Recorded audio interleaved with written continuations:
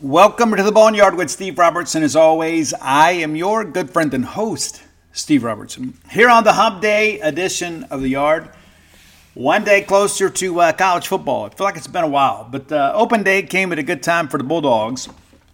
It didn't feel like it's been forever since we played, even though, it's been about 10 days or so. So we'll get back on the field this weekend against Arkansas. Done a lot of media this week, kind of keeping up with the opponents. For a 2-5 team, this Arkansas team feels exceptionally confident. And Sam Pittman and everybody in college football tell you does a good job of kind of keeping those guys holding the rope. They still believe they can turn this thing around, make some good things happen. And as well as I do, they're looking at, hey, Mississippi State's up on the schedule. It's a game we should win. It's a game that we won last time that we were hosting those guys back in 2021, despite the fact that we missed 3 field goals and ultimately lost by a field goal. I'm going to talk a little bit about the Mississippi State-Arkansas series today on the show. It's a series that will continue into next year. Alabama and LSU come off the schedule, and we don't even know how the rest of the rotation is going to work going forward. But we will have the opportunity to host Arkansas next year. So this is, again, a series that's been very competitive since they joined the league. And I'm going to talk about some memorable games on today's show. Of course, we've had our media opportunities for Mississippi State football this week. Those are now behind us. You can watch all the videos and read those interviews in their entirety for free at genespage.com.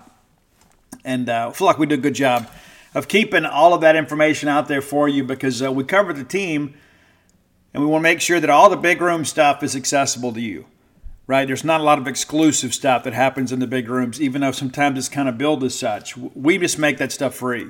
So whether you're a subscriber or not, and you should be because you can get 1 month for $1 or 30% off the annual subscription fee, but you can go watch that at any point. You can go up, feature videos, and you can watch every one of them. And we do embed those in our articles as well. So you get the video itself and the transcription or an article, including the quotes from that piece. But again, genespage.com, team content always available to everybody, whether you pay us or not. So we're happy to have you come allow us to be your source for Mississippi State athletics coverage. But we're going to make the drive up on Friday. Matter of fact, I'm going to get up a little bit early on Friday and get the show recorded so we can get on the road. Because, of course, we got a couple of granddaughters up there in Northwest Arkansas. We're eager to see them. The bride hasn't met her newest grandchild yet. So Lily and Reagan is our newest one. We're having Lily Palooza this weekend. And everybody in the family's coming in. Audrey's flying in from Florida. Mia's making the drive up from Starkville, as is Ian. And so we'll have everybody together under one roof for the first time in a long time. And so that'll be great. Only Dane and I are covering the game. Everybody else is going to sit around and hold babies and watch the games from home. And then we'll have the rest of our weekend together. So hopefully you can get out and spend some time with your family and maybe around the television as you watch the Bulldogs play. Hopefully you're going to be in Fayetteville, Arkansas. It's a beautiful part of the country. It's amazing how far that Northwest Arkansas has come in the last 10 years. I mean, it really is. So if you're on the fence about going, I suggest you go. At this point, we don't know a lot about the health of the Mississippi State team. As I mentioned on Monday's show, I do not expect Will Rogers to play this week. I do know he has participated some in practice. Don't know how extensive his participation was, but he's still around. Some have suggested otherwise, but that's not the indication that we have. Not sure what's going to be what the deal with Woody Marks is going to be. Now, I know Woody will want to play. I mean, he's just that kind of player. Woody always wants to play. The season's on the line. I know that Woody wants to be in the mix. And I don't know. I don't know if he's going to be available or not. He's had 2 weeks to kind of rest and rehabilitate. It was a twisted leg tackle that kind of took him down. He did return to the sidelines, did not return to the game. I know that he wanted to, but sometimes, discretion's a better part of valor. We're going to need Woody down the stretch as we try to make a run at postseason here. But at this point, I don't think we know anything. Maybe a game time decision, maybe not. Of course, they're going to be very protective of the health of our student athletes and also the news as it relates to that. But we do expect to get some people back. Calvin Dinkins, not one of them just yet.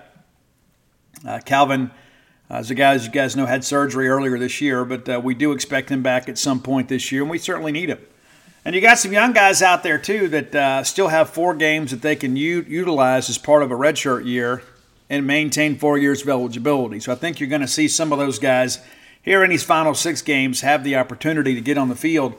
And if for no other reason to get some experience, but also, too, to kind of save some wear and tear on the regulars. But we've got to play a good defensive game this week. We're going to preview the game and talk more about Arkansas, the 2023 Razorbacks, on Friday's show. But today, going to spend some time talking about the series. And, again, how things have gone.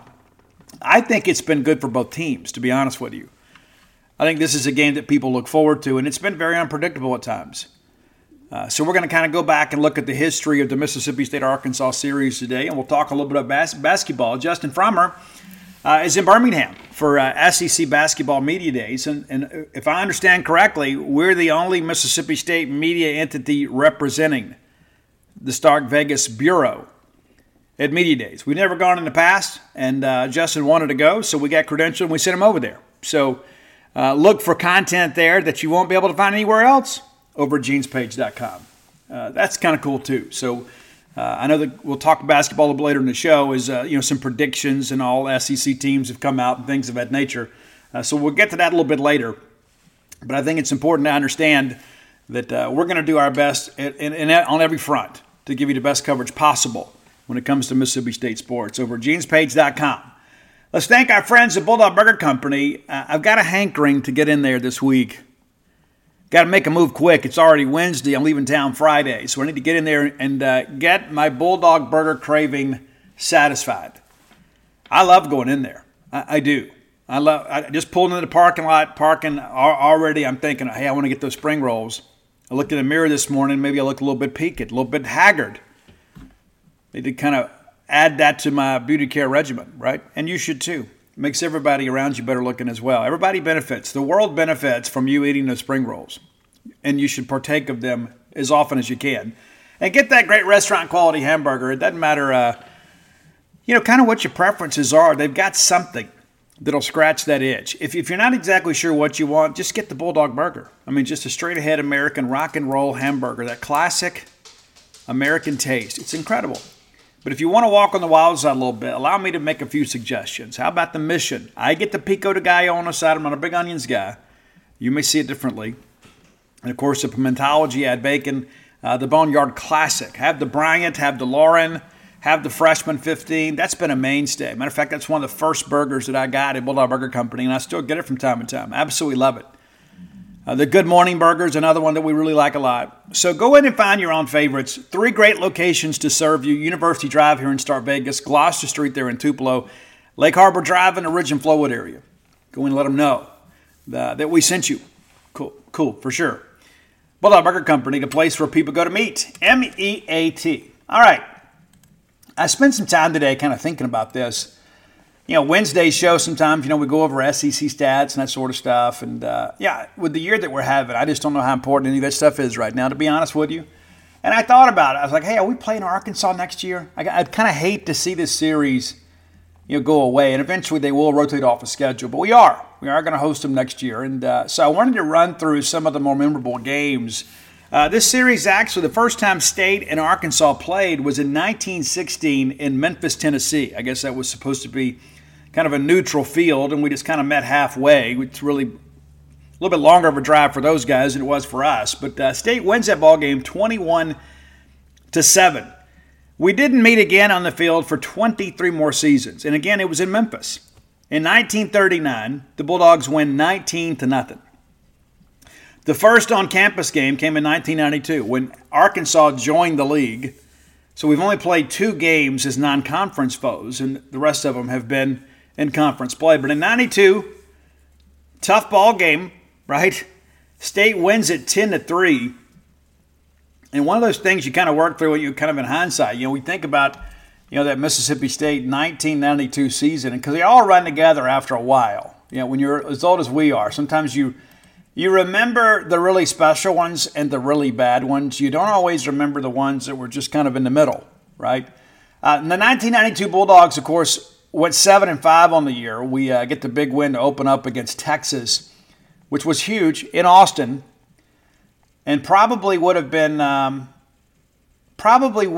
real threat to win the SEC that year. We lose to LSU, and then we had the big game against Florida on Thursday night with Shane Matthews, and State wins that game 30-6, and we lose Sleepy Robinson in the ball game. And from there, our SEC hopes, for the most part, were dashed. But we take on Arkansas in Starkville later in the year and win 10-3. You just got to wonder what could have happened that year if Sleepy had stayed healthy. Of course, State loses to Peach Bowl in North Carolina that year and finished with a 7-5 record. But that Arkansas win was big just because of the fact that, we're having to compete with a backup quarterback. In 1993, we go to Little Rock, Arkansas, and it's a tie ball game.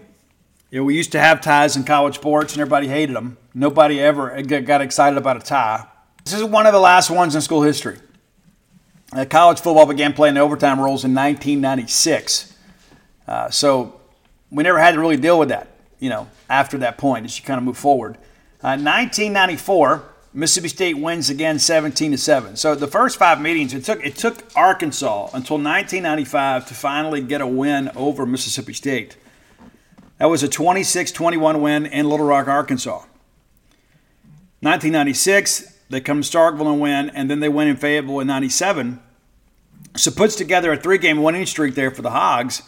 And then 1998 was a very special year for us. As you guys know, we win the SEC Western Division, and we're a real threat to win the SEC championship. And we lose to Tennessee that year. But this Arkansas game was a wild one. And it's one of those games, too, that the score is not truly indicative of how well State played that day. But give the Arkansas defense a ton of credit because State had so many opportunities to kind of put this game away. And we really struggled to do it. We struggled in many respects to make this game a statement-type game, and ultimately ended on a Brian Hazelwood field goal. And Hazelwood was really kind of the big deal. Hazelwood was the guy in that game. When State couldn't finish drives, Hazelwood was able to put some points on the board for us. There was a big moment in the game. We had a chance to put it away early. It was Anthony Derricks picked off a pass and returned it inside the 5-yard line. We had to settle for a field goal. It's nuts. Brian Hazelwood had a school record 5 field goals on the day. And, what's so crazy about this game is Arkansas appeared to be ready to just kind of cruise to the SEC West Championship. And then they had all this crazy game against Tennessee, right? Arkansas had the game won. They were 8-0 and a chance to go back to Atlanta for the second time in 4 years. And they go and play Tennessee in Knoxville. Clint Sterner fumbles the football late, deep in Arkansas territory. I mean, just kind of, back there and just kind of getting ready to go and run this thing out and eat up the final minute on the clock. And he stumbles, and the next thing you know, Tennessee is in the end zone. And they win the game, which set up the opportunity for State to take control of the West. Now, we had control in 97. People forget this. Mississippi State simply needed to beat Arkansas and Ole Miss to win the West in 97. And we didn't. We had a tough game out in Fayetteville, or Little Rock, against a very mediocre Arkansas team. And then we lose the Egg Bowl. Corey Peterson, of course, the big 2-point conversion, something that most Bulldog fans will never forget. State should have won that game. State really should have won the Egg Bowl that year. Give Stuart Patridge and those guys credit for making the big play late. Hazelwood was called on to kick a long field goal to essentially put the game away. We're asking a bit much. But in 98, we bounced back. Same situation. We needed to beat Arkansas to pull even with them and then also hold a tiebreaker over them. Now, if Arkansas had lost LSU the Friday after Thanksgiving, we'd have won the West. Turns out we didn't need to because we beat Ole Miss in the Egg Bowl. But that 98 year was exceptional. One we'll never forget, even though we didn't win it. But we got to go to Atlanta. Here's a post-game comment from former Arkansas coach Houston Nutt, who was interviewed for a full chapter in Flim Flam. Maybe you've read that. If you hadn't, check it out. This is a tough and difficult loss. We were very close, and it is just going to be a tough loss to get over. There's a fine line between winning and losing when you get down to this point. Obviously, we couldn't find the line. Pretty impressive. Wayne Matkin Kind of mediocre on the day, but got it going late. A big play there to Kelvin Love. Matkin was 16 of 31 for 224 yards and threw 2 picks that allowed Arkansas to kind of creep back in the ballgame. And give Clint Sterner some credit. Big throw to Anthony Lucas. Really good wide receiver at Arkansas. Put them ahead late. The next thing you know, we just start making field goals. And the final one, a 27-yarder with 7 seconds to go from Brown Hazelwood. That just one of those things, man. It just you look at that deal and you just kind of think to yourself, there were so many opportunities for us to put that game away, and we couldn't. And give Arkansas credit, they wouldn't give us the satisfaction. They wouldn't lay down. Huge win. We tore the goalpost down. I don't know if we've done it since then. I think that's the last time we've torn the goalpost down, and probably will be the last time that ever happens. But State wins 22-21, 22-21, and I'm going to tell you now, I thought we were going to miss a field goal, and then we nearly did. In 99, we got a Little Rock, and those guys get us, and it was a tough game offensively. What I remember, the play that sticks out to me is Fred Smoot gets a great pick and gets a lengthy return, and it's called back on a phantom block in the back penalty. We lose that ball game 14-9, and ultimately that cost us a chance to go back to Atlanta 99. And the truth of the matter is, losing to Alabama, we lost to them twice. We lost to Alabama the week before, our first loss of the year, and then we go and lay an egg offensively against Arkansas and Little Rock. And that basically wrapped it up for Alabama. Of course, we still had some more football left to play, but we were eliminated from the race at that moment. In 2000, and that's the thing too, we lose that game in 99. Houston Nutt really kind of owned us for a stretch there. The Razorbacks won in 2000, 2001, 2002, 2003, 2004, 2005, 2006, 2007. And then in 2008, Sylvester Croom breaks the streak, and we beat Arkansas 31-28. Croom had this big thing about, not losing on Senior Day. That was always a big, no matter who the opponent was, we had to win on Senior Day. And so you beat Arkansas, and listen, it wasn't a great Arkansas team that year by any stretch of the imagination, but it put State in a position, after going to and winning Liberty Bowl in 2007, you win this ball game, you think, okay, we're not going to be bowl eligible, but maybe we can end the year with a couple of wins and a little momentum, because of course we lose the game to Kentucky earlier that Greg Byrne had told me that's when things really began to think about making a coaching change. Was after losing that game to Kentucky. Then we went and played number 1 Alabama, got beat 32-7. We find a way to beat Arkansas. And the thing, if memory serves me correctly, Arkansas had a chance at a game-time field goal late. And let's look that up to be sure. Let's relive that moment together. I believe Arkansas did have a late field goal attempt that was no good, and that is correct. 1st and 10 from the Mississippi State 29. A 46-yard field goal attempt from Alex Tejada is wide right. So that's how the game ends. That's how competitive it was. Pretty incredible stuff. But, we had a chance to put this game away. But what do you know? Onside kick, right? They get it. After it, they go down and score, get the touchdown, do the onside kick. So a pretty furious comeback here in the final few minutes for Arkansas. But, again, the field goal attempt wide. So even that game, even though State won it, and there wasn't a whole lot to play for either team, was a competitive game, for sure. At the end of the game, State was 4-7, 2-5 in the SEC. Arkansas was 4-7, 1-6 in the SEC. The only people that cared about that game were the fans of Mississippi State and Arkansas. I think there's a question about that. But it was good to get a win. It's always good to get a win. And I remember Hank Adams, our friend Henry Adams, said, "Hey man, it's been a great day. Got my first hog in 10 years." Yeah, that's true. The Razorbacks. Why are so many dogs suffering from health issues? Actress Katherine Heigl, who's helped save over 16,000 dogs through her personal foundation, says they're seeing more issues than ever with dogs' joints, odors, and their health than ever before. After doing a ton of research, she feels there's one place we can all look to improve our dog's health: their food. What she's discovered is that many dog foods are made in a way they can actually create toxins that could possibly be wrecking our dog's health. And that's true for many of the premium brands as well. Fortunately, she's found that Just by adding a few special superfoods to her dog's food, she saw huge transformations in their health. She's made a 20-minute video explaining step by step how any of us can do the same thing to see incredible changes in their dog's health. I've got 5 dogs. I do. I love them. I spend most of my time with them. In fact, Mojo, my Mama Blue Heeler, has helped me write 6.5 books now. I want her to be as healthy and happy as possible. So if you feel like you do about your dogs the same way I do, let me encourage you to go to badlandsfood.com/boneyard and watch Catherine's video right now. And again, that's badlandsfood.com/boneyard. Be sure and check it out and make sure your pet is happier and healthier than ever. All right, Bulldog fans, our friends from Tecovas want to remind you that it's festival season, it's concert season, it's sundress season. Yes, it is.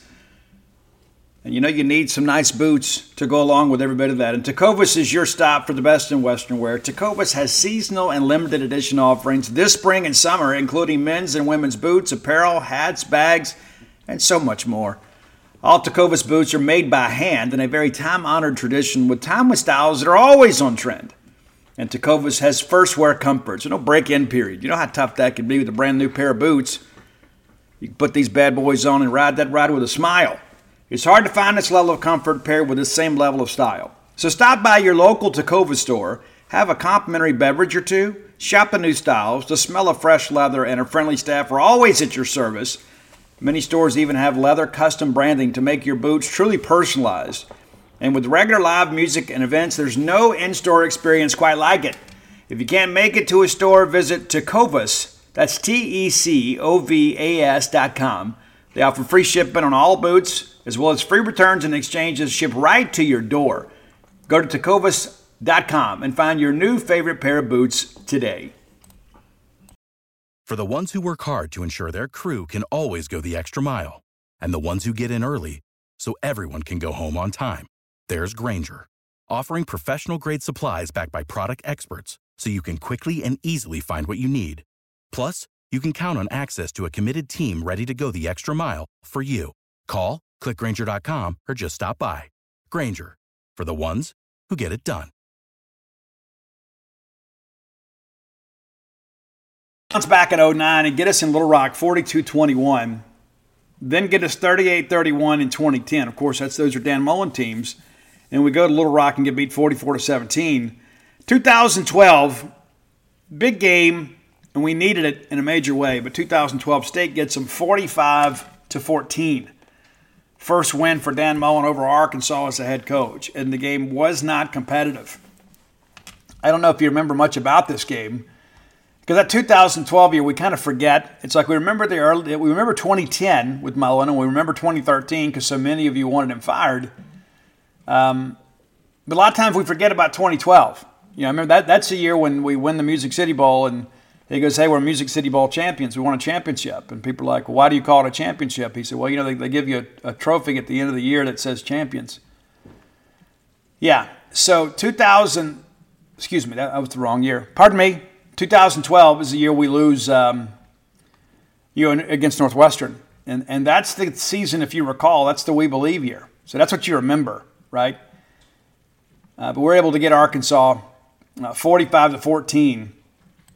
Really big win, good offensive day for the Bulldogs. Looking at your numbers here from that game, Tyler Russell was 19 of 32 for 274 yards. And a guy that was just kind of running gadget plays, Dak Prescott, was 2 of 2 for 28. Darius Perkins went for 91 yards. Chad Bumpus, now Coach Chad Bumpus, had 6 receptions for 82 yards and 2 touchdowns. Bulldog defense, pretty good day as well. But we win the game, and it's just one of those things that just kind of hides in memory because, the next week we lost the Egg Bowl. So many of us have tried to block that out. A game that State had opportunities, And I remember Cam Lawrence had the big pick early in the ball game to kind of set us up in good position. And we had a kickoff return for a touchdown. But not a lot else happened good in that ball game. 2013, this is the year, too, that Dan Mullen was really coaching for his job at Mississippi State. And this is the Nico Whitley game. You remember what I'm talking about? Nico Whitley? Arkansas is driving down, about to put this thing away. Wasn't a great Arkansas team either. It wasn't. And that's the thing you look at sometimes, too. It's like there are a lot of people in Arkansas that think that they should never lose to the Mississippi schools. Well, they've done it with great regularity. Of course, State's won 8 of the last 11. But State wins this game in overtime. But again, the reason we call it the Nico Whitley game is because late in that game, like you look up here, and guys, the game is essentially over. All right, we're down 17-10 in the fourth quarter, and they're just kind of eating up clock. And they're just rolling down, and you know if they kick a field goal, this thing's over. You know it is. As bad as we played offensively, it just was one of those things that happened. But 17-10, and we get in the fourth quarter. And sometimes my memory fails me, so you have to forgive me. So State scores on a Jamion Lewis touchdown to make it 17-17. And then we have a chance. We don't execute. We end up having to punt it back to them. And here it is. Here's the play. At 7:16, Arkansas begins to drive at their own 16-yard line. Alex Collins, guy was a tremendous player at Arkansas. 22 yards, 6 yards, and then Brandon Allen completes it to Jeremy Sprinkle, a tight end that Mississippi State offered him. Likely would have gotten if Arkansas hadn't offered him. But 44 yards down to the MSU 12. Guys, the game's over, right? That's what you think. Alex Collins then runs for 3 yards inside the State 10, and Nico Whitley rips it out of there and covers the fumble. Because they're just going to eat this clock down as much as they can and take the go-ahead score. And so we pull it out of there, and then we put together a great drive. We're going down the field. Things are great. We're going to take a last-second attempt here, 42-yard attempt from Devin Bell to win the game, and we miss. We missed. Arkansas then, gets ready to run this thing down overtime here, and Damian Williams, one of the biggest highlights of his Bulldog career, runs on the very first play as Tyler Russell, who was an absolute warrior in this ballgame. Dak, of course, been hurt. Tyler had been hurt. Damian Williams comes in and really leads his team to victory. First play of overtime, we run off right side, and he's in for 25 yards.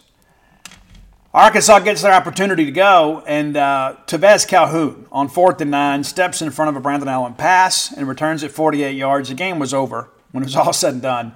And State wins 24-17. And here's some significance about that game, too. It is the first time in the history of Mississippi State football that we won a game in the state of Arkansas.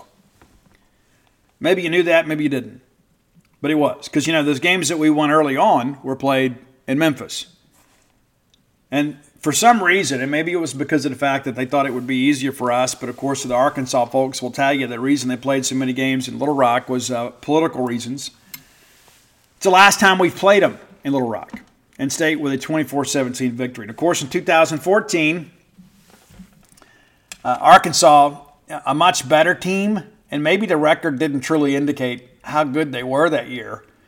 But, State, number one in the country, and we get down in that ball game and give Arkansas some credit, man. It was like they were trying to shorten the game on us because they knew they couldn't score with us. And so the game plan was like, let's just take the air out of the ball. And this Arkansas team, again, they were 4-4. They had not won an SEC game. And they come in here and they take a 3-0 lead, and all of a sudden you look up at the half and it's 10-7. And what's interesting about that, too, is before State even got on the board, Arkansas was up 10-0. And the game was just kind of getting away from us. There's no question about it. And we put a lengthy drive together. Josh gets in the end zone. And it just felt like the whole game was this weird vibe. We just simply couldn't slow them down in many respects between the 20s. And, we weren't in a situation where, we could really get out and stretch our legs a little bit. That Arkansas secondary played well against us. And, again, it wasn't a great Arkansas team. I remember Jared Cornelius, too. What a great player he was for Arkansas. Keon Hatcher. I mean, they had some offensive skill, but for some reason the wins just didn't come that year. And the play that you remember, and as sure as I'm sitting here, it's the pass to Fred Ross. right? Arkansas somehow lets him get loose, and Dak finds him for 69 yards, nice, for a touchdown. And then late in the game, Arkansas refused to yield. They drive down the field. Hunter Henry, of course, making play after play after play. Brandon Allen gets a little bit greedy here and tries to throw the fade. And Will Redmond cuts underneath and makes the pick to secure the victory. And Mississippi State retained their number 1 ranking in the country. It was a big win. It was a big win because, if memory serves me correct, it was our first game ever as the number 1 team. 2015, a classic game. Probably the coldest I've ever been in my life. In Fayetteville, Arkansas. First time I'd ever seen a game in Fayetteville. It's downright cozy in Razorback Stadium. I'll just tell you, now, this is even before the renovation. It is. It's a cozy little venue. I say little. I don't mean that to be disrespectful, but I like it. I mean, I do. I like the fact that the crowd is right there. You know, it's great. This game was so great that at the end of the weekend, they decided to name Dak Prescott and Brandon Allen co-SEC Offensive Players of the Week. The game went back and forth, and it felt like we were about to lose the game. And then Beniquez Brown knifes inside, blocks a field goal, and said in postgame there was something that he saw in their field goal alignment that they felt that they could exploit if given the opportunity. And then here it was.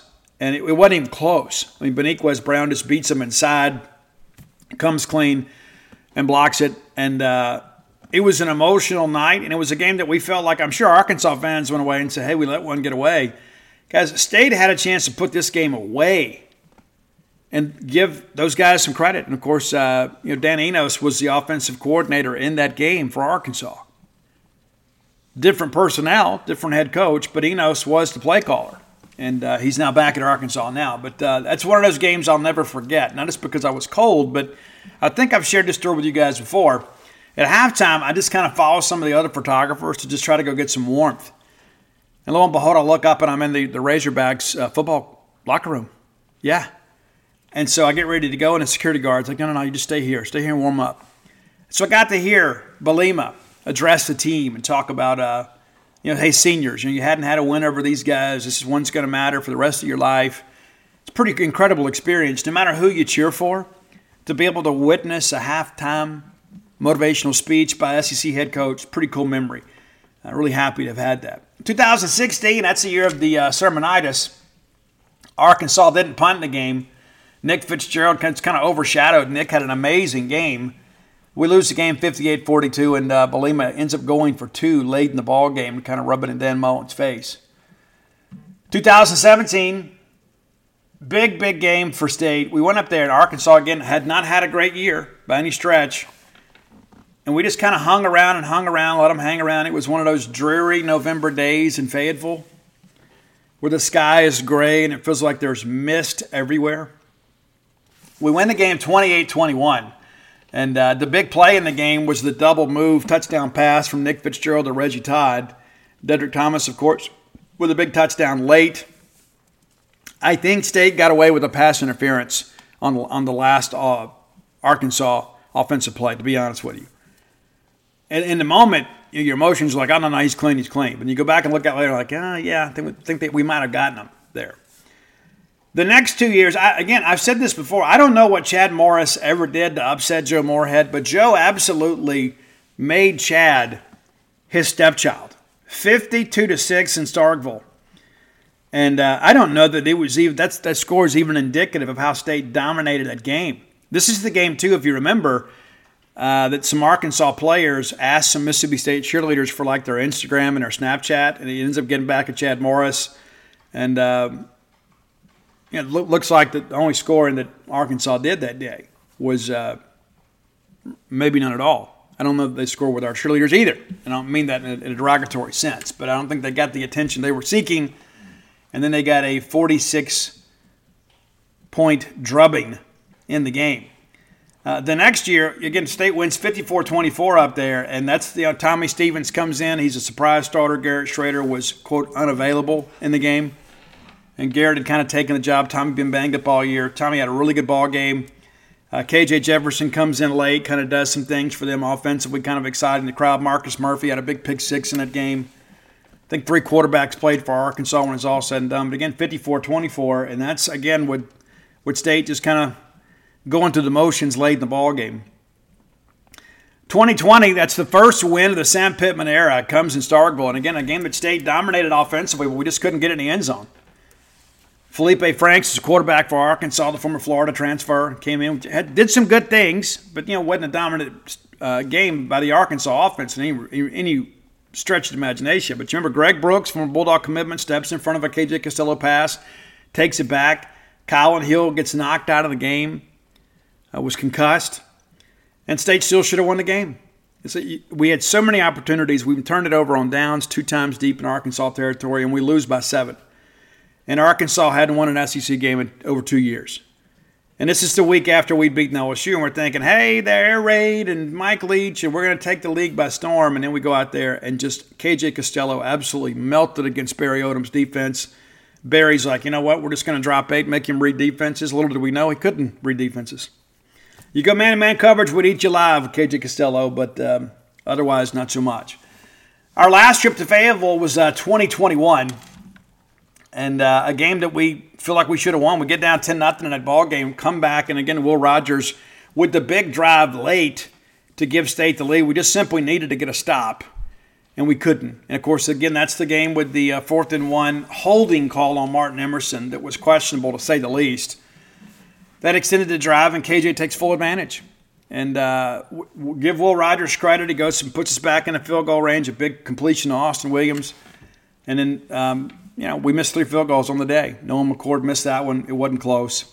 Not going to be disrespectful to any kid that wore the maroon and white, but you miss 3 field goals and then lose by a field goal. It's difficult.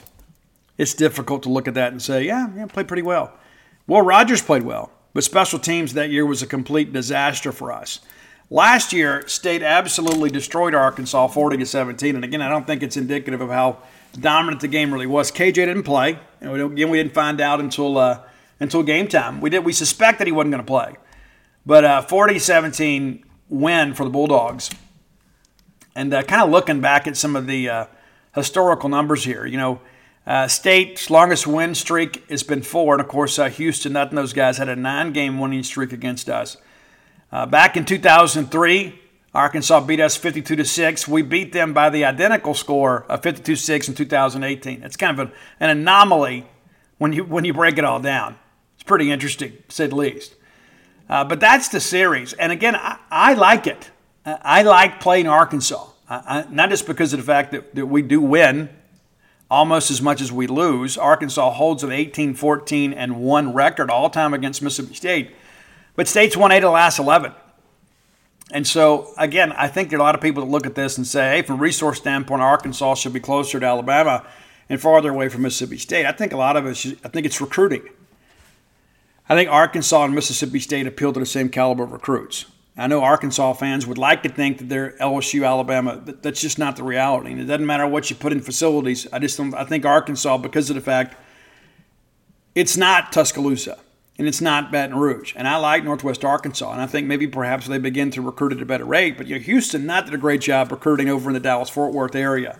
And I think that's where where things come from, just because of the fact the state of Arkansas does not produce a ton of Power 5 players. So I think our recruiting footprints are similar. And so you kind of get comparable talent. I mean, the fact that KJ Jefferson is the face of that program is a guy from Mississippi, right? And you got to think, too, if Joe wasn't so, bent up on Garrett Schrader, does Mississippi State get KJ Jefferson? We were told even back then KJ had no interest in being part of a 2-quarterback class. And I know we made it difficult on Arkansas if we continue to pursue him late, but KJ wanted to go be the guy, and he has been. I'm a KJ fan. I really am. Wish him success against in 11 games every single year, some more than others, right? But it's been a great series. It's been very entertaining. Again, there's some games you look at that are kind of nondescript, and then when we start talking, we're like, oh, I remember that. But when you look at the great years that State has had over the years, more times than not, it's included a win over Arkansas, right? I mean, that's when we have played well, we traditionally beat Arkansas. When we don't, they typically win. And again, we have played some games between us when neither of us had much to play for other than pride, as we just kind of illustrated on this. But yeah, I'm eager to get back up there. And again, we'll preview the game on Friday. But I think it's going to be another competitive game. And I'll explain more about that on Friday, about some things that I've seen that I think that maybe perhaps that we can exploit. The bottom line is we got to play defense. If State plays defense in this game, and the Arkansas offense at times has helped in that regard. I mean, in the last week, even against Alabama, granted you're playing a very talented Alabama defense, there were some times in the Arkansas-Alabama game that offensively they left some yards and points and first downs on the field. So they're going to help us a little bit. We got to help ourselves the most. I don't think Arkansas is going to lose the game. Mississippi State's got to find a way to go out and win it. All right, time for today's Top 10 list. As always, brought to you by closewithblair.com. That's C-L-O-S-E with Blair, B-L-A-I-R.com. Blair Chandler is a mortgage professional. Blair's a guy that knows how to get things done. Simple as that. So let me tell you this. Give Blair a text or call today, because you could entrust your mortgage in the hands of the wrong person. So let me lead you in the right direction. Blair's personal cell number is 601-500-2344. Again, that's 601-500-2344. And let him know your needs. Whether you're looking to buy a home, refinance a home, I don't know what you're looking to do, but Blair will know how to help you navigate through that process. Blair's been in the industry for 22 years, now works at Priority One Mortgage. He's a guy that knows how to get things done. It shouldn't be a stressful undertaking. It already is, because there's so much required. So entrust your mortgage and your mortgage concerns into the hands of a true mortgage professional. That's Blair Chandler at closewithblair.com. All right, we're going to get a little silly today. And by being silly, we're going to bring in some classic bands to talk about a topic. We're playing Arkansas, and I didn't know until I began to write on the internet way back in the, in the 90s, back when we all had the dial-up modem and everything, and things were just completely different back then. But I'm dating myself, and that's okay because I'm old. I'm experienced. I'm a veteran of, the social media wars. But I didn't know. I used to write, and I would reference Arkansas as you pig. They don't like that, just so you know. They don't like being referred to as you pig. And so we're going to do songs about pigs today, not to irritate our friends in Northwest Arkansas, but because it fits. It just simply fits, right? So we're playing Arkansas. We did the Rock of Arkansas last year when we played them, and there haven't been a lot of new bands come out of Arkansas since then. So I thought, hey, let's just have some fun. So for you Arkansas fans that are listening, and I know many of our opposing fans do from time to time, no disrespect is intended, but you guys are the Razorbacks, you're the Hogs, you're part of the Porcine family. So as a result, this list is dedicated to you. There's not any songs that are negative about the state of Arkansas or negative about pigs, not literal pigs, right? There's some songs about maybe police officers that made our list. But here we go. Top 10 songs about pigs making their debut on the top 10 list. Now, for those of you that stand in line and get your soy latte, extra cream, low fat, no carb, half sugar, mocha, special edition latte at Starbucks and listen to Green Day, this band's probably going to hurt your ears because they're really a punk band. It's not the Sex Pistols, it's the Plasmatics with the incredibly talented Wendy O. Williams. It's a song called A Pig is a Pig, and it takes a swing at journalism, at authority, and law enforcement. And listen, we back the blue here, don't get me wrong, but we still can appreciate a good song, even if it doesn't always align with our values. So A Pig is a Pig by the Plasmatics, number 10. Number 9, also a band I don't think we've ever talked about on the show. It's Gwar. Do you remember Gwar? Yeah. I mean, they're more theatrical, and it's kind of a tongue-in-cheek type deal, but Gwar rocks, man. They do. They had a great track, and I don't know if they're Arkansas fans, but they said, I love the pigs. That's your number 9 song. I Love the Pigs from Gwar. Number 8, a song that has been on our list before. I could have rated this one higher because I love it, and I love the claymation video that went along with it. It's the band Green Jelly's Three Little Pigs, because Little Pig, Let Me In. I'm not going to do it. I started to. I'm going to back away from it. But not by the hair on my chinny chin chin, but they use their falsetto. I'm not going to do that here on the show because I don't want somebody sending me back a clip making fun of me. I'm very, very sensitive. I'm a delicate little flower. But Green Jelly's Three Little Pigs, absolutely love it, man. It's such a great take and very humorous take on the classic nursery rhyme about the Three Little Pigs. Number 7, from the White Album, it's the Beatles, a George Harrison penned song called Piggies. And again, it's, about negative people within our society, or people that are perceived to have a negative, influence on society. Number 6, a band that Dave Grohl went out and played drums for on a tour not too terribly long ago. I say that, that's probably been 10, 15 years now. But it's Queens of the Stone Age, and it's Run, Pig, Run.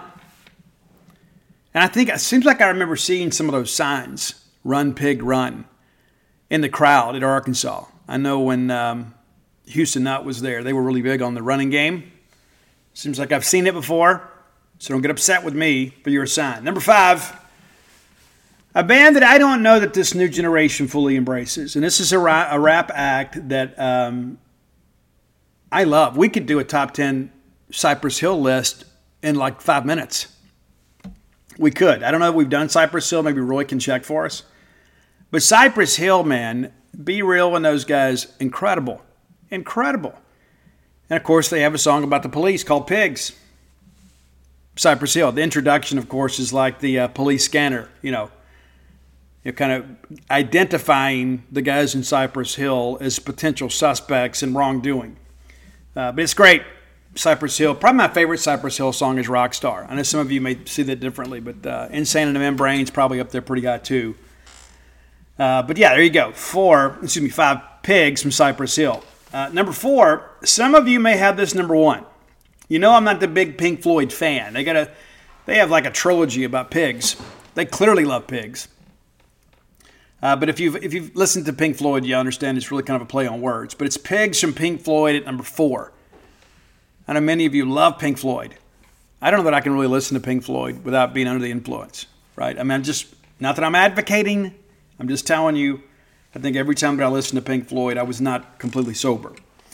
Number 3, a band that really kind of revolutionized music in many respects, and I don't know that this generation fully appreciates that. Perry Farrell and Jane's Addiction's Pigs and Zen. Great, great, great song. And if you've got Nothing Shocking, if you've got Ritual, D-Lo Habitual, you need to get a little bit deeper too. There's some cool things that happened with Perry Farrell, and we've got the VHS around here somewhere, Soul Kiss. And there's a scene in there where Perry shoots a bottle rocket inside his apartment that bounces back and hits him. But, Jane's Addiction and Perry Farrell, of course, they introduced Lollapalooza and the festival in the United States for alternative rock music. Much, much, much different deal. Nowadays, it seems it's a festival every weekend. It wasn't always like that. And Perry Farrell, in many respects, was a pioneer. Number 2, my second favorite song about pigs, from a band, and we say it's a band, but it's really Trent Reznor, right? 9 Inch Nails. And if you don't know the reference, according, back in the day, coffin nails were 9 inches. And so that's the reference there, in case you didn't know. I used to have an NIN sticker on like 3 vehicles. Big 9 Inch Nails guy, and discovered them really before they took off. A friend of a friend, one of those deals where I was out, chasing the wicked sensation. And before Trent Reznor had a major record deal, I got a copy of Pretty Hate Machine before it became nationally recognized. And immediately put it in the car. It was a cassette. It was a black cassette, which was the cool thing back then. You had the regular brown cassettes. Then you had the clear ones, and the names always rubbed off. This was a black one, a black cassette, which is indicative of Trent Reznor's heart. And immediately I said, you know what, this is something completely different. This is what I want to do with my musical career. I want to do stuff like this. You've got the rock edge, but also too kind of true to the synth a little bit. But it's March of the Pigs. That's your number 2 song, March of the Pigs. Number one, and I don't know how we could have a list without pigs without having this song on there. And it is a song that I've sung at karaoke before. I can pull this off. I can. It's just that long guitar solo when you sit there for so long. Just kind of everybody looking at you all awkwardly. And it goes on for minutes and minutes and minutes. And, Jacob's Ladder and all that kind of stuff. You just kind of sit there and you sit there. But it's War Pigs by Black Sabbath. Because generals gathered in their masses just like witches at black masses. Right? I mean, it's like, okay, we're writing a song here. What rhymes with masses? How about masses? Oh, there we go. Let's go. So War Pigs, number one on our top 10 list of songs about pigs. And I've had pigs in my life before. Dana and I's first two children, in many respects, were a couple of pot-bellied pigs, and we loved them. Dana bought me one. We named her Doc, even though she was female. Named her Doc, and she was great. And I felt that sometimes Doc was a little bit lonely, so on Dana's birthday, I went and bought her a blue-eyed pig, and we called her Sundance. So we had Doc Holliday and the Sundance Pig because we're extra like that. But I love those pigs, and I often wonder what happened to them. When I ended up moving to Louisiana, my brother took them to some friends of theirs that also had some pot-bellied pigs, so they had a family, So happy to know they went to a good place. But, it was a little different. It was a crazy time in my life. I love those pigs, but I got ready to move to Louisiana and begin my new life out there. I couldn't just bring the pigs with me. Sometimes I regret that, but I was living with my mother-in-law, and she wasn't going to allow the pigs to come. And shortly thereafter, we ended up getting pregnant and have Ani, and he was kind of a pig himself. So our tribute to the pigs is now complete. If you have ideas for the top 10 list, reach out, let me know. The best way to do that is to hit up Roy on Twitter at Dogmatic67. That's DAWGMATIC 67. And I'm on all forms of social media at Scout Steve R. You can find our great list on Spotify under Roy's handle of Dogmatic67. I have a lot of people that hit me up on Facebook and Twitter with ideas. I do my best to read them all and share them with Roy, but there are sometimes that I need a little more information.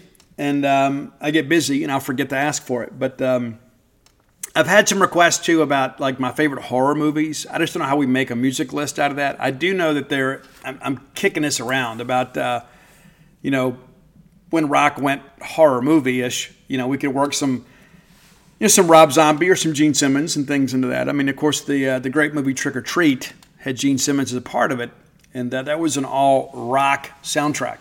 So we'll figure some things out. And had some people hit me up about, modern day blues songs and things like that, or rock songs that are kind of rooted in the blues. That takes a little research. I mean, we could just sit down and make a Led Zeppelin list. We wanted to do that. But I do enjoy doing the list, and I appreciate everybody that reaches out. And so here we go. So make sure that you send it in, and we may get to it. We've done so many of these. I scarcely know where to begin some weeks.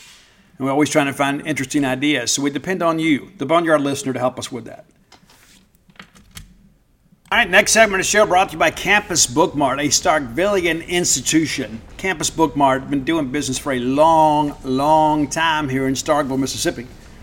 If you're looking for Mississippi State merchandise, look no further than Campus Bookmart. Next time you're in town, go by and see their smiling faces. They're available, yeah, for sure.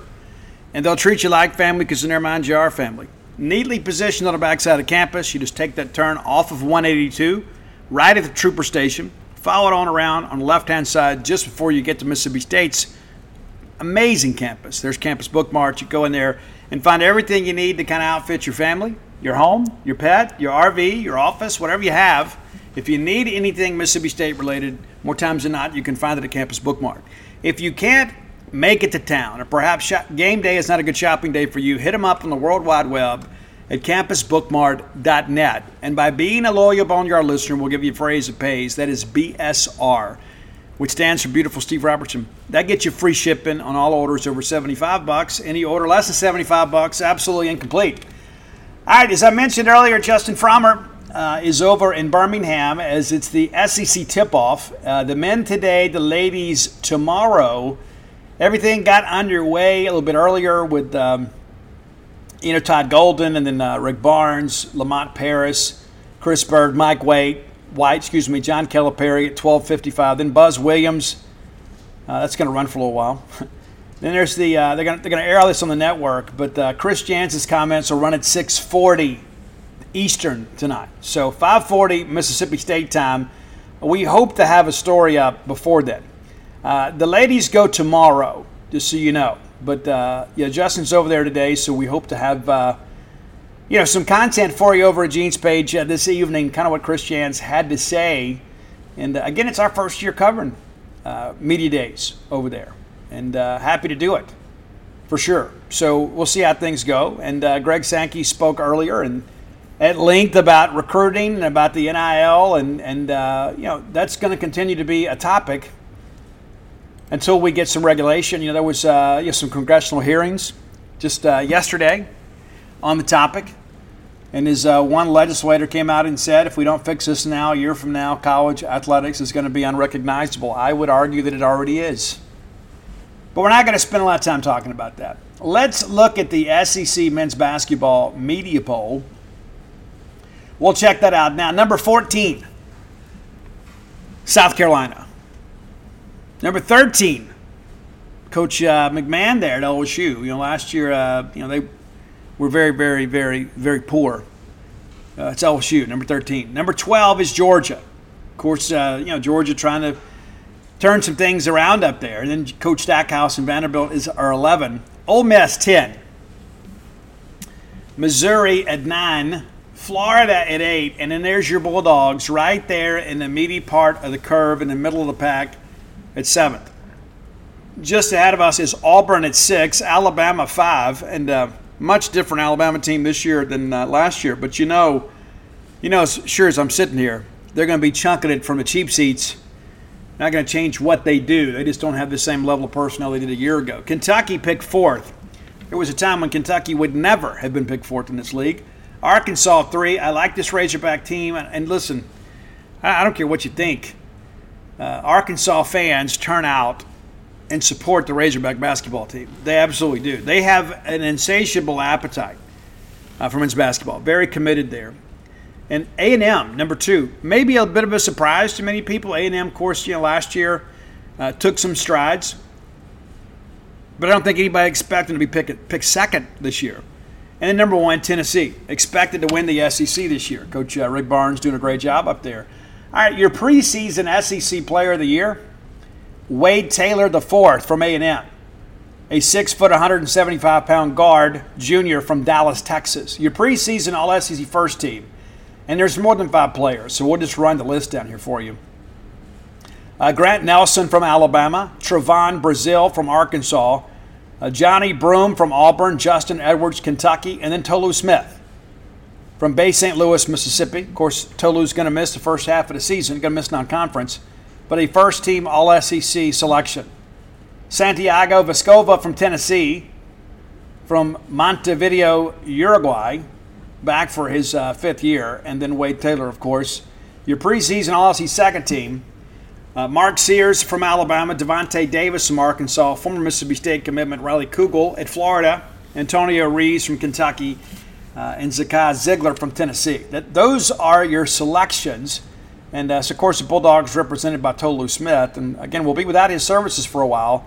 I don't think it's one of those deals where you just say the season is crushed. We just need him to get back and be healthy in time for conference play. We're going to have to do a good job. We are. And again, I have a lot of faith in this staff. Eager to see kind of how things go. And you look back last year, it's one of those deals you begin to think about.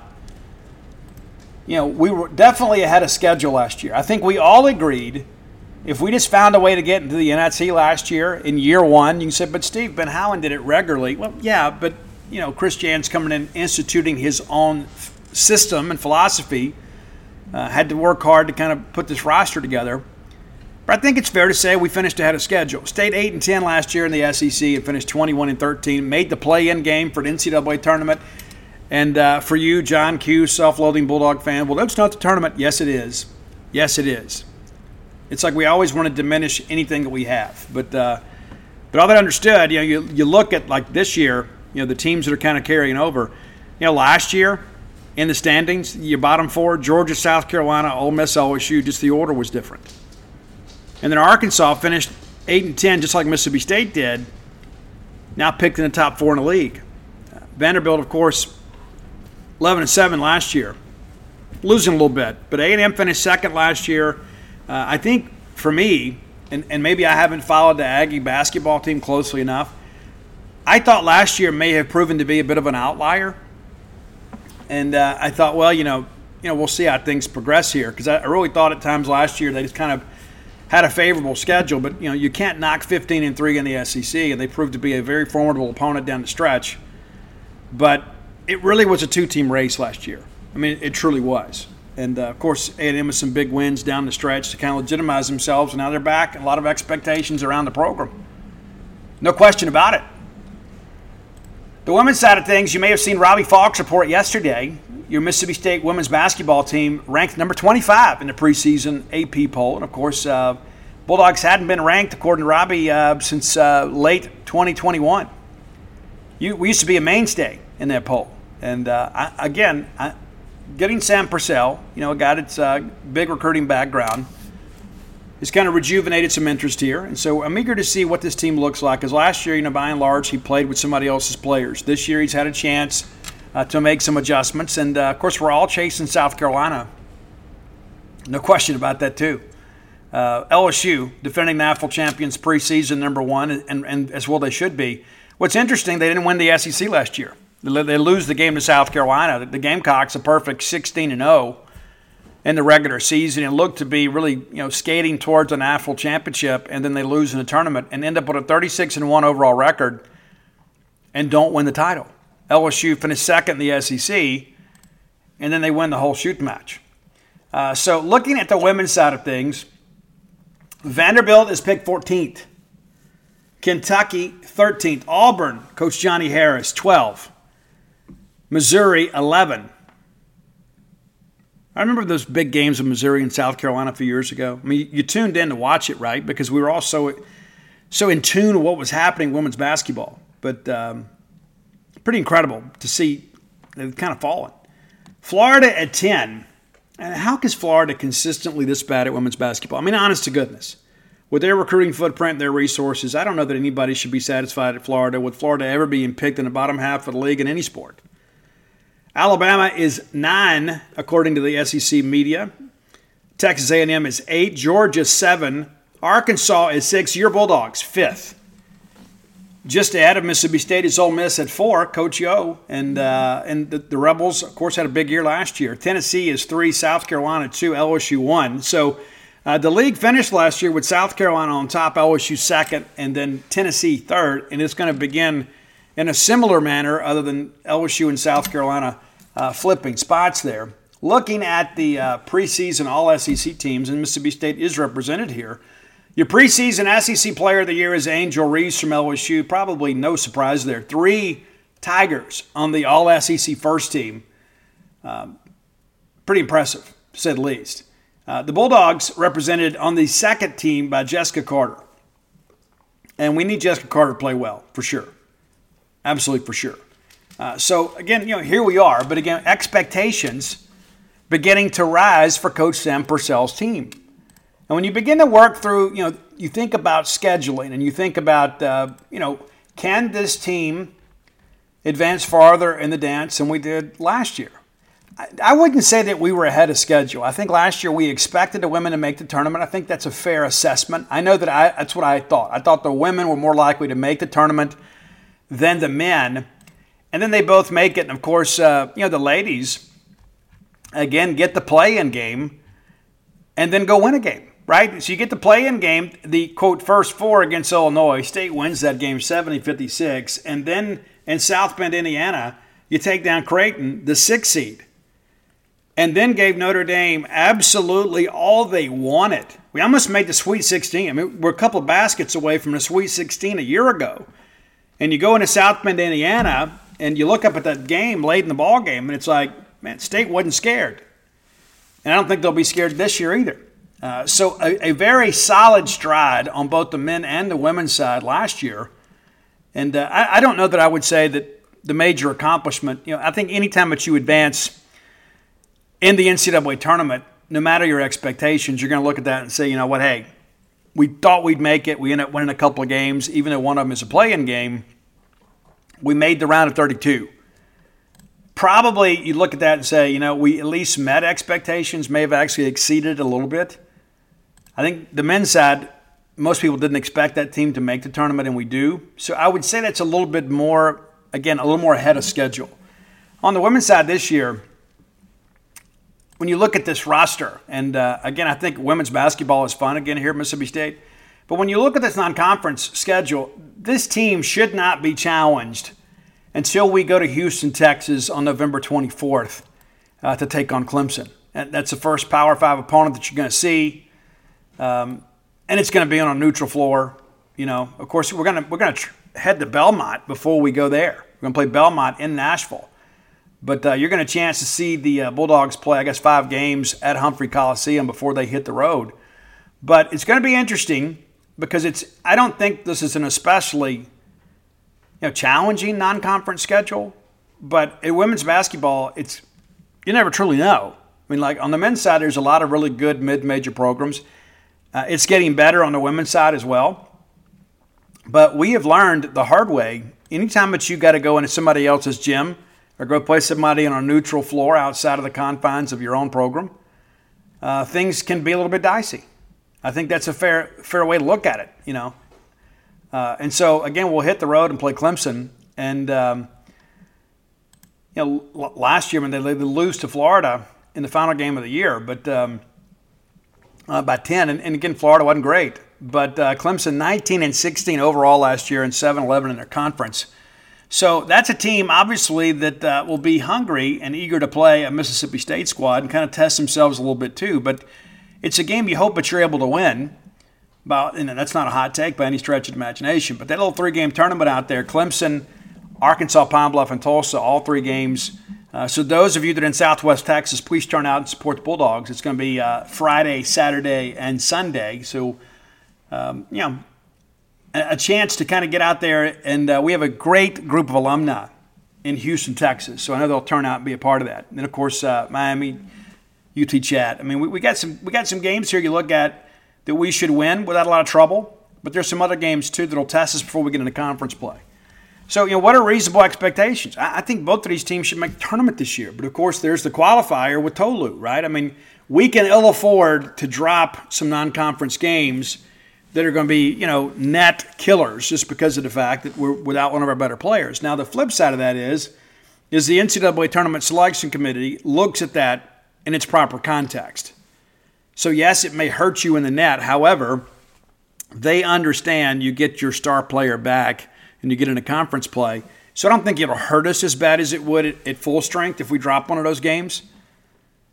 But I'm ready to go. I know you guys are too. I know it's like, with football, just kind of, being mediocre at this point. I know we're all looking at this and saying, I'm ready to kind of see the Bulldogs play. Guys, we're going to open up women's basketball November the 6th in Humphrey Coliseum.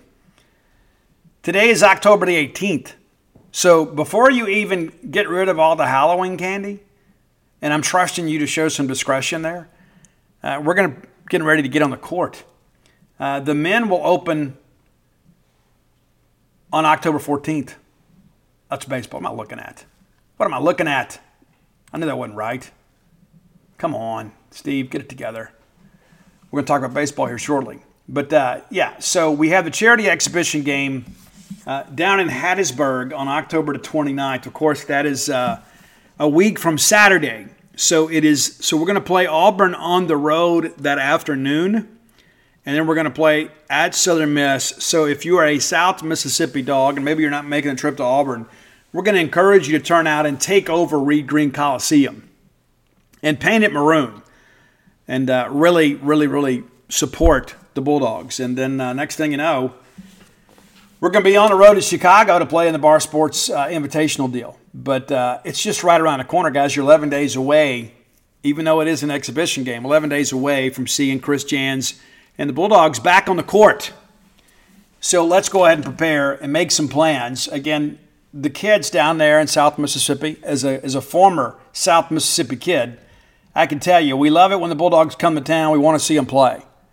And I'm glad that sometimes we take the show on the road and give those kids in South Mississippi a chance that maybe don't get to come to Starkville very often to identify, Mississippi State and be able to go just down the street and see their kids play. And I know we have a great group of Bulldogs in Hattiesburg, a ton of Mississippi State alums down on the Mississippi Gulf Coast. And so, again, that's a Sunday 2 p.m. game.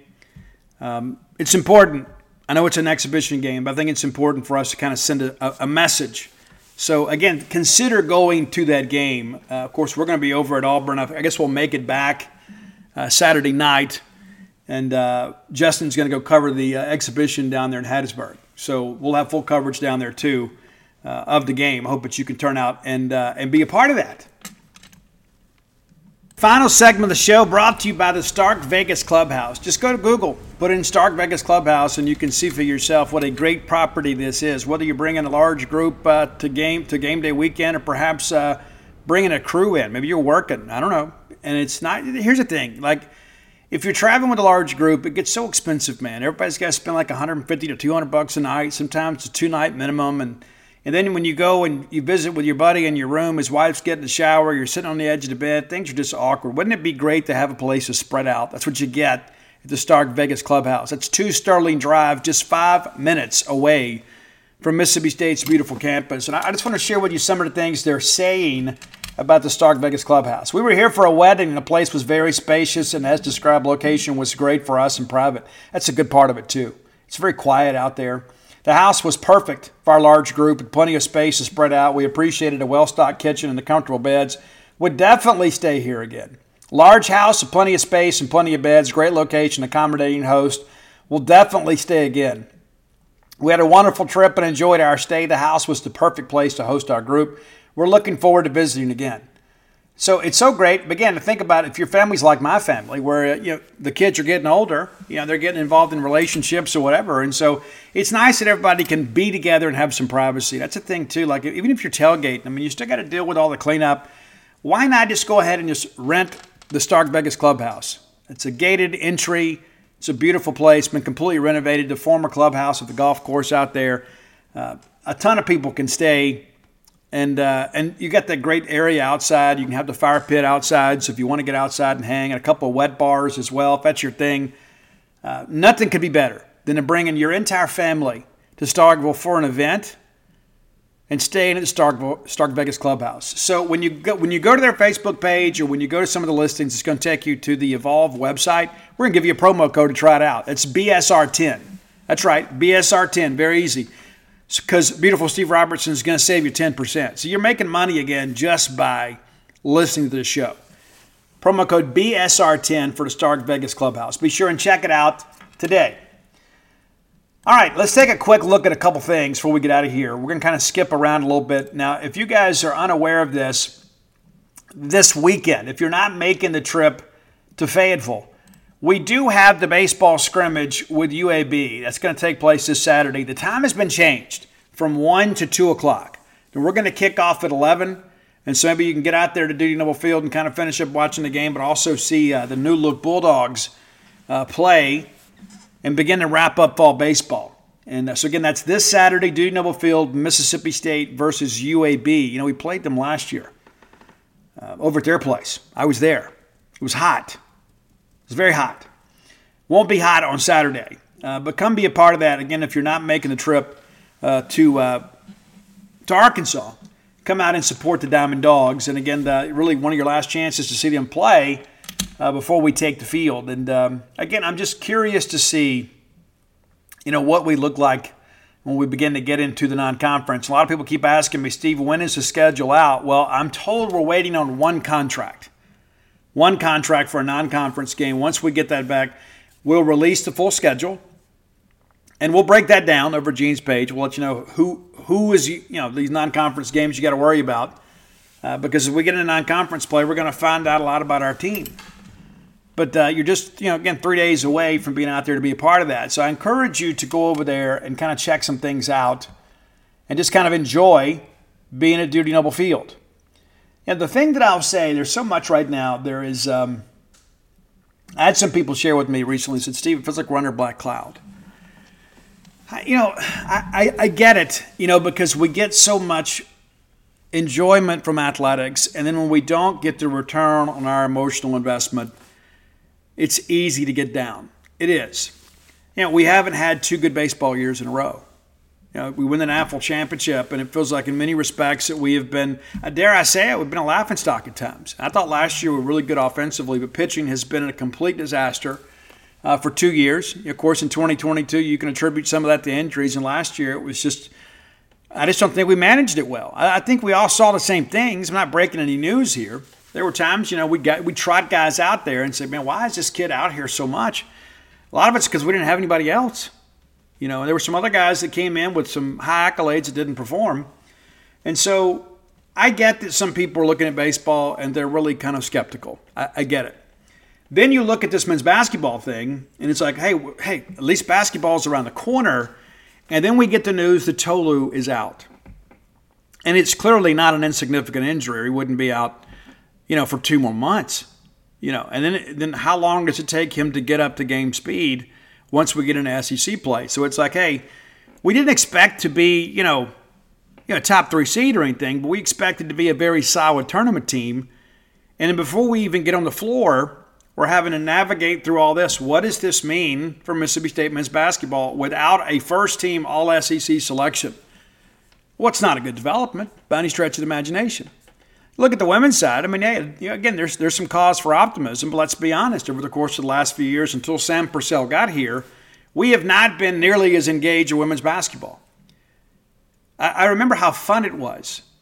Those last couple of years with Vic Schaefer, it's like, we felt like we could compete with anybody in the country. And we knew that when we played South Carolina that that was going to be a tough undertaking, but we knew we were going to give them unshirted hell, win or lose. We knew we were going to go out there and compete.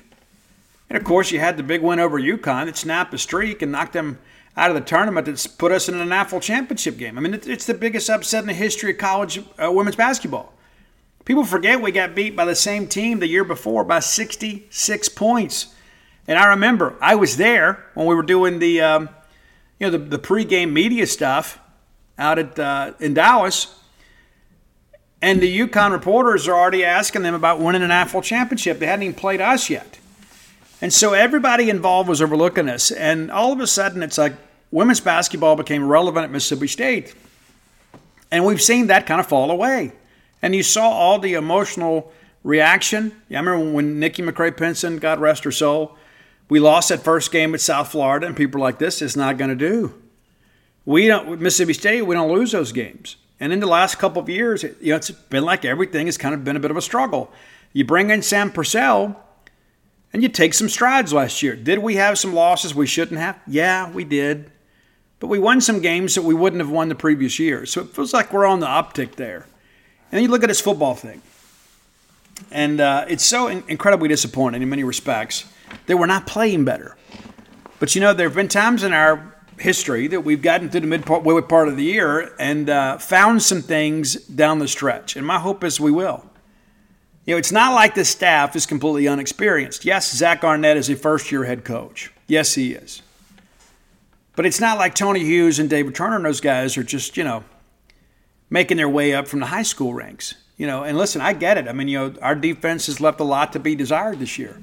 The thing that I would encourage you, though, is, let's stick together a little bit, right? Because coaches and players come and go. And yes, they hold a fond part of our hearts as they move forward. We're very appreciative of everybody that's come in here and tried to advance our athletic interest. But it's easy to be negative. With so many things happening around us that are the negative variety, you look at it, it's like, hey, we didn't get the big transfer in baseball. And we had the major injury in men's basketball.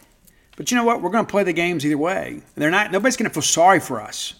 And certainly in Arkansas this weekend. Again, as I told you guys earlier in the show, I've watched everything Arkansas's put out. I've watched Sam Pittman's Monday press conference, all their player availability, and transcribed everything that I felt that you guys needed to know. So you can read those for free over at genespage.com. Everything Sam Pittman had to say about Mississippi State and everything the Razorbacks saying about the Bulldogs. You can go read that right now. But I can tell you there's a confidence in our Arkansas team. And again, it's about culture. Sam Pittman and those guys, you start working through these Sam Pittman seasons, and you begin to realize that they typically start pretty well, and then they faded some down the stretch. 2020, of course, was the first year of the Sam Pittman era. And listen, like all of you, when they hired him, I'm like, I don't get it. You go hire the offensive line coach at Georgia. But I've grown to like Sam Pittman. As I mentioned earlier in the week, he sounds a lot like Jackie Sherrill when he speaks. And I like the fact that he's kind of a no-nonsense coach. You know, like some people are talking about them being conservative play calling this week. And he's like, people are always going to have something to complain about. I didn't think we were conservative. I thought we called a good game. And I think one can certainly argue for that, is the fact that you only lose by a field goal on the road at Alabama in a game where you basically were dominated, the first half of the game. Yes, you had 2 successful drives early on. You couldn't finish. You got a couple field goals. But I like that Sam Pittman's willing to get out there and kind of say it. He's not going to call anybody out, but he also saying, hey, listen, I thought we played a good game. I thought we coached a good game. And the record and numbers show that. He also had a play where they had a bust and Alabama had a big touchdown. And he goes, one of the reporters asked Sam, he's like, hey, Sam, do you know what happened? Yeah, we know what happened, but I'm not going to throw my kids under the bus. And I respect that too. I do. But it is clear that Sam Pittman and those guys are, they're looking at this game as a must-win. And everybody that you hear speak says, hey, we got to win this week. You're hearing the same thing on Mississippi State. But anybody expecting Arkansas to be humiliated or demoralized after losing last week to Alabama, doesn't appear they are. This is their Super Bowl, and not because it's Mississippi State, because it's the home game after a 4-game stretch where you've been away from your home venue, and you've got to try to right the ship. But going back and looking at 2020 here, of course, they lose the first ball game of Georgia. They beat Mississippi State. We discussed that one earlier as our breakdown of the more memorable games in the series. And then they go to Auburn and should have won the game. If you remember, that's the whole Bo Nix spiking deal. And they even reviewed it, and they gave Auburn the football, and Auburn wins the game. Arkansas should have won the game. And so you say, hey, they should have been a 2-1 team. Well, the next week, they beat Ole Miss 33-21 in Fayetteville, and the game really wasn't close. And then things kind of started, you had some COVID issues. Sam himself had COVID. They get beat by A&M in Arlington. They bounce back and beat Tennessee. That I don't think anybody expected that. I didn't. Then they get shelled at Florida. They lose a tight one at LSU. And I don't know what it is about LSU and Arkansas and LSU get together. Sam gets his kids up to play, the Tigers. And they drop by field goal. The next week, they lose at Missouri by 2.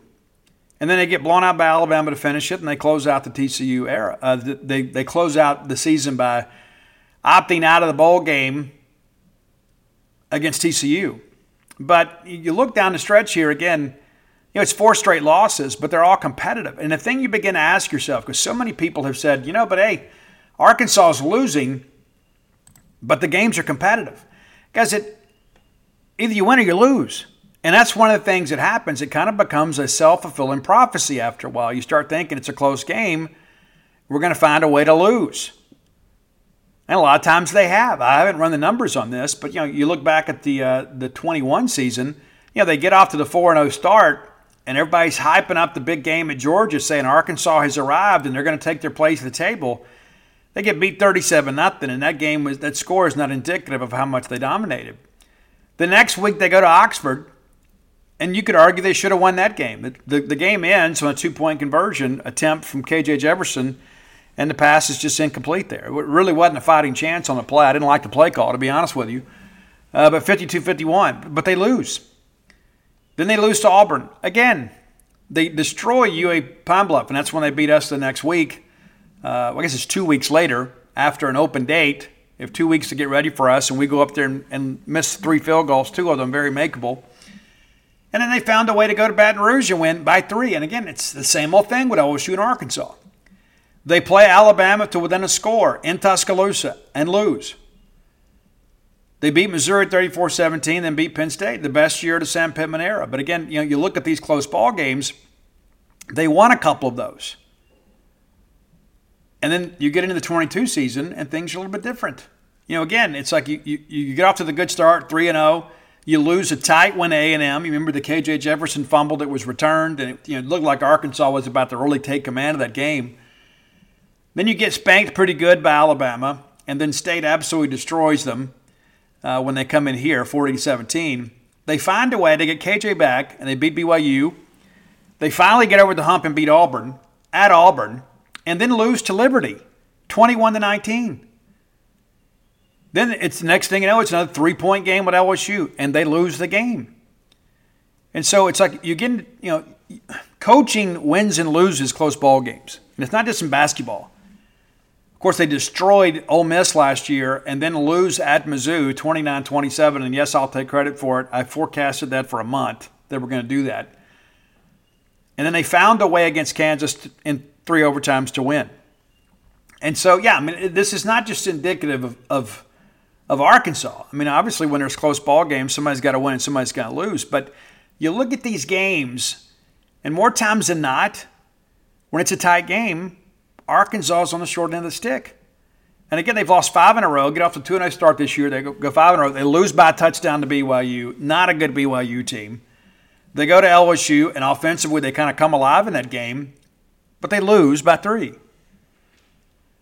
They go play A&M, and A&M jumps on them early, and they win by 12. And then you go to Ole Miss, and I thought Arkansas managed this game really, really well. I thought the game plan was very, very, very good. They go out there and say, you know what, hey, we're going to shorten this game. We're going to keep their offense off the field, and we're just going to kind of chew up clock. And I remember that very first drive, man, you look up and like, holy smokes, the first quarter's almost over. And so, but again, you lose again. Last week, you get down big, and the next thing you know, it's a tight ball game late, and you lose again. And so I shared that because I think it's important to have a bit of a counterpoint. Everybody's like, well, they're playing so well, they're just coming up a little bit short. I think in many respects, and again, you could run the numbers yourself, more times than not, when they get into a tough game, something happens, and they don't get it done. Of course, the big win over us in 21 was aided by the Martin Emerson call, and I'll continue to say that was a bad call. I'll continue to say it. I think the reason they didn't call it PI is because they knew that it was uncatchable, and so they call it a hold. When Trey Knox actually initiated the contact, Trey runs right into Martin, and that's good football, right? And let's just call it for what it is. You're trying to get a call there if you can't get a catch. And so he goes and initiates contact, a bigger player running into a DB there. And then as you make contact, you break off. I mean, I'm sure that's coached into him. And why wouldn't it be? But if you don't get a call there, that's another loss and another close ball game.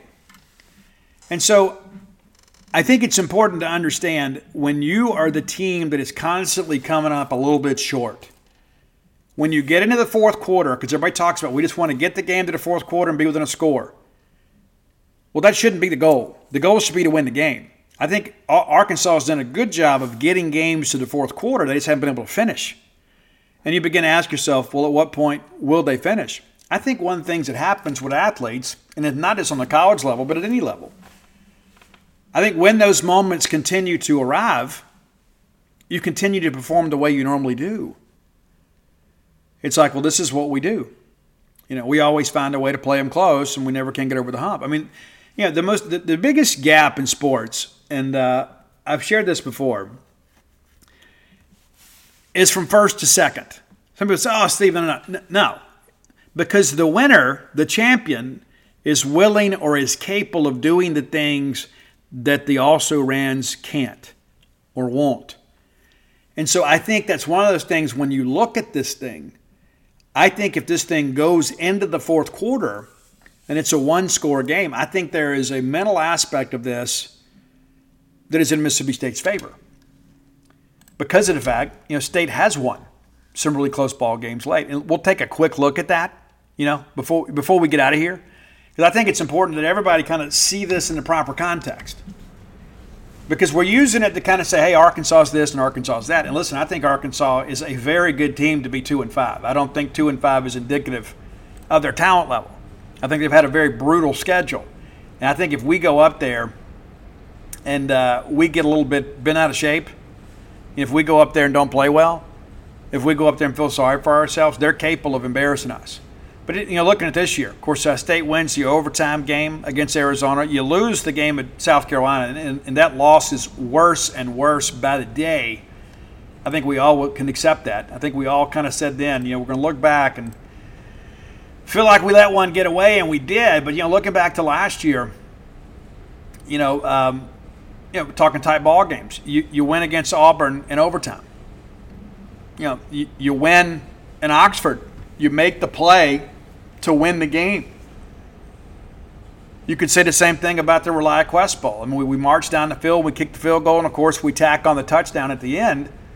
Yeah, but the close ball games in recent years, and more times than not, have gone the way of Mississippi State. Now, Zach Arnett wasn't the head coach then, but Zach Arnett was a part of this culture. You go back 2021. You beat Louisiana Tech 35-34. What do? You block a field goal on the final play. So that's a winning play. Of course, you lose the Memphis game, but again, do we need to go over it again? You lose to LSU 28-25, and that was a game really, the score is not truly indicative of how well LSU played. The next week, you go to College Station, Texas, you win 26-22. Your defense makes a play to kind of put that game away. Nathan Pickering with the safety that gave State a little cushion there.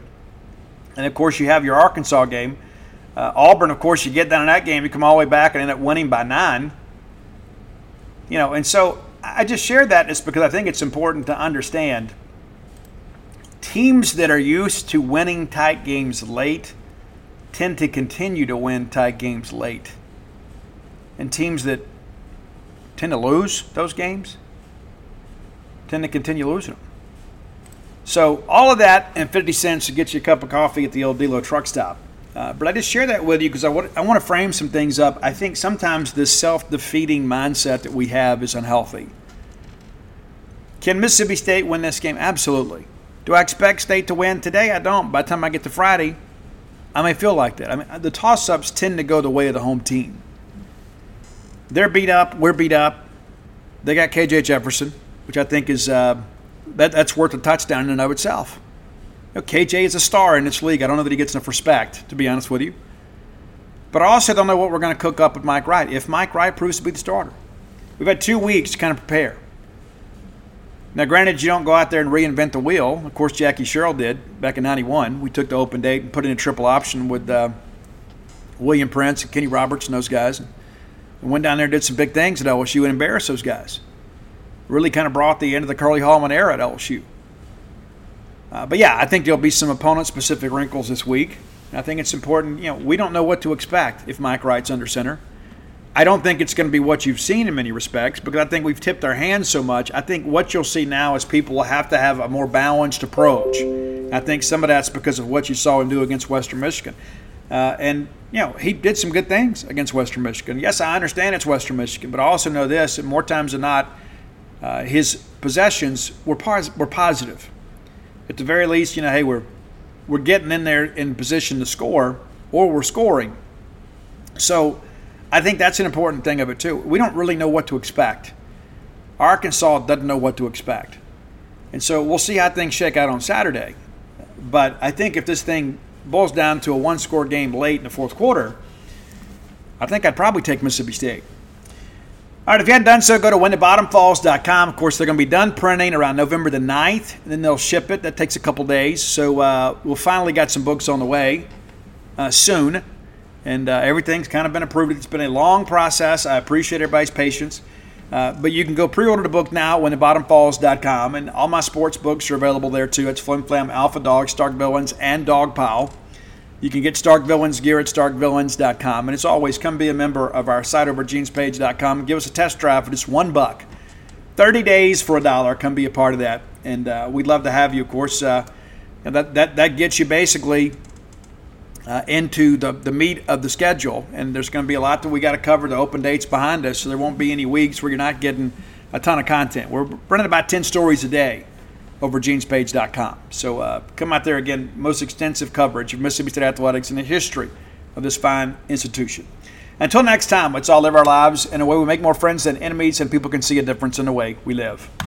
When you need mealtime inspiration, it's worth shopping Kroger, where you'll find over 30,000 mouth-watering choices that excite your inner foodie. And no matter what tasty choice you make, you'll enjoy our everyday low prices, plus extra ways to save, like digital coupons worth over $600 each week. You can also save up to $1 off per gallon at the pump with fuel points. More savings and more inspiring flavors make shopping Kroger worth it every time. Kroger, fresh for everyone. Fuel restrictions apply.